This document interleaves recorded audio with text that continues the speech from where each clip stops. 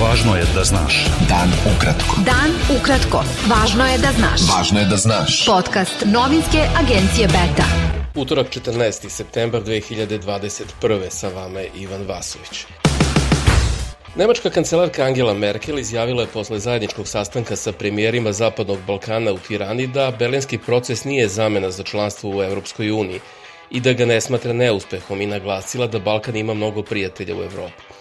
Na konferenciji za novinare s albanskim premijerom Edijem Ramom Merkel je rekla da podržava projekat formiranja zajedničkog regionalnog tržišta, ocenivši da što više saradnje to bolje. Rama je rekao da se iz berlinskog procesa rodila inicijativa Otvoreni Balkan kao mehanizam koji će ga ubrzati i sredstvo za njegovu realizaciju.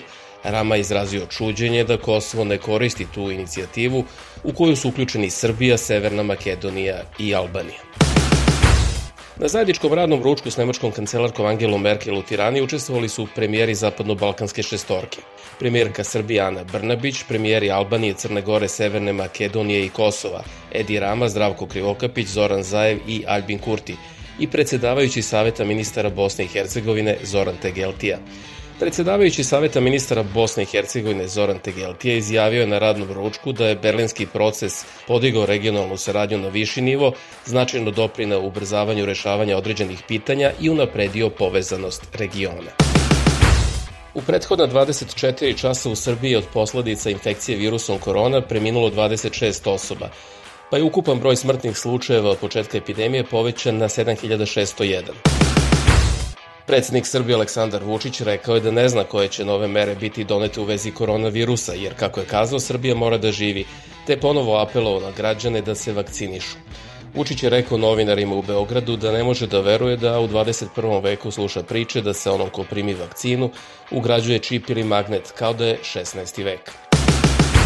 Više opozicionih stranaka i pokreta usaglasili su konačni sporazum učesnika međustranačkog dijaloga i uputili ga predstavnicima Evropskog parlamenta uz očekivanje da zauzmu jasan stav o njihovim predlozima i istaknu da li tekst smatraju pogodnim načinom za rešavanje problema koje su naveli u nacrtu radnog dokumenta. Na osnovu vašeg stava mi ćemo odlučiti o daljim koracima u vezi sa drugom rundom međustranačkog dijaloga i vašim dolaskom 17. septembra. Istakli su dopisu predstavnicima Evropskog parlamenta potpisnici Stranka slobode i pravde, Demokratska stranka, Pokret slobodnih građana, Ne davimo Beograd, Zajedno za Srbiju i Pokret za preokret. U ime stranaka i pokreta tekst su potpisali Dragan Đilas, Zoran Lutovac, Pavle Grbović, Dobrica Veselinović, Nebojša Zelenović, Janko Veselinović.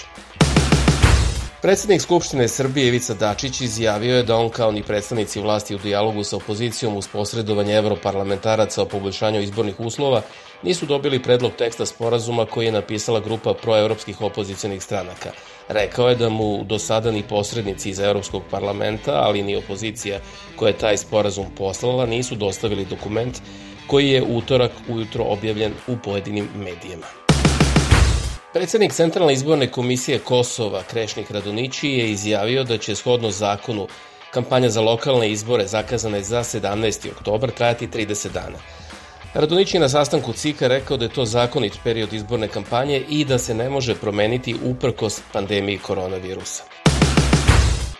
Novi izveštaj Agencije za zaštitu životne sredine SEPA pokazuje da je kvalitet vazduha u više mesta u Srbiji prošle godine bio loš zbog prekomernog zagađenja, objavio je Centar za istraživačko novinarstvo. Prema podacima SEPA o stanju kvaliteta vazduha vidi se da su se na listi najzagađenijih mesta tokom 2020. prvi put našli i Novi Pazar, Popovac i Zrenjanin. Učinak nemačke kancelarke Angele Merkel na evrointegracije Srbije i regiona Strahinja Subotić iz Centra za evropske politike ocenio je kao polovičan, jer je s jedne strane, zahvaljujući njoj, pokrenut berlinski proces, dok je istovremeno za vreme njenog mandata došlo do pojave stabilokratije. Za Euroaktiv i Betu Subotić je rekao da je odlazeća kancelarka Merkel definitivno obeležila značajan deo razvoja savremene Evropske unije, ali i politike proširenja. Bivši šef dopisništva Nemačke agencije DPA za jugoistočnu Evropu, Thomas Braje, ocenio je da način na koji će Nemačka definisati svoj stav u odnosu na Srbiju i druge države Zapadnog Balkana zavisi od ishoda parlamentarnih izbora 26. septembra, ali da nije za očekivati da će stranka odlazeće kancelarke Angele Merkel nastaviti da određuje balkansku politiku Berlina u budućnosti. Viši sud u Beogradu osudio je prvostepeno na 30 godina zatvora Neđeljka Đurovića zbog ubistva studenta Miloša Mileusnića pre više od 2 godine na Beogradskoj Zvezdari. Kako je navelo tužilaštvo koje je tražilo kaznu zatvora od 40 godina, Đurović je bez razloga izbo nožem Mileusnića, kojeg nije ni poznavao. Centralna manifestacija posvećena Danu srpskog jedinstva, slobode i nacionalne zastave biće održana u sredu na Savskom trgu u Beogradu. Uoči obeležavanja Dana srpskog jedinstva, slobode i nacionalne zastave u sredu, u centru Kosovske Mitrovice je razvijena srpska zastava dužine skoro 20 metara. Zastava je razvijena preko fasade jednog solitera u centru grada. Beta. Dan ukratko. Budi u toku. Predsjedavajući predsjedništva Bosne i Hercegovine Željko Komšić izjavio je da se nije složio sa visokim predstavnikom u Bosni i Hercegovini Kristinom Šmitom o rešenjima koja se odnose na izmene izbornog zakona Bosne i Hercegovine.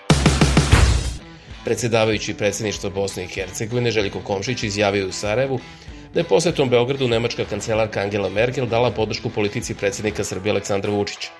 Nemačka kancelarka je odabrala takav format susreta, ne znam zašto. Kod Vučića je otišla da mu da još jednom podršku, što smatramo da je loše i da šalje loše signale, ali to je tako, kazao je Komšić novinarima. Ruski predsjednik Vladimir Putin biće u izolaciji nakon potvrđenih slučajeva zaraze koronavirusom u okruženju, saopštio je Kremlj. Predsjednik Češke, 77-godišnji Miloš Zeman, prevezen je iz sada nepoznatih razloga u vojnu bolnicu u Pragu, u kojoj se igrom slučaja oberao i bivši predsjednik Václav Klaus zbog problema sa visokim pritiskom. Vojna bolnica potvrdila je da je Zeman hospitalizovan, ali je odbila da komentariše zašto i da potvrdi nezvanične informacije dnevnika Pravo da se radi o potrebi dužeg lečenja. Češki premijer Andrej Babiš objavio je u kampanji pred oktobarske parlamentarne izbore da se pandemija COVID-19 u Češkoj završava i da se zemlja vraća u normalno stanje, što su odmah demantovali epidemiolozi, a i najnovije statistike. Velika Britanija će ponuditi 3. dozu vakcine protiv COVID-19 starijim od 50 godina i rizičnim grupama, rekao je ministar zdravlja Sajid Javid. On je naveo da je vlada prihvatila preporuku zajedničkog odbora za vakcinaciju i imunizaciju i da će sledeće nedelje početi vakcinacija 3. dozom. Premijerka Erna Solberg priznala je poraz na parlamentarnim izborima u Norveškoj. Većinu na izborima dobili su laboristička partija Jonasa Gara Stjora i njeni saveznici Socijalistička leva partija i Euroskeptična partija centra. Bio to pregled vesti za utorak 14. septembar. Sa vama je bio Ivan Vasović. Slušajte nas i sutra. Prijatno. Pratite nas na portalu beta.rs I društvenim mrežama. Važno je da znaš. Dan ukratko. Podcast novinske agencije Beta.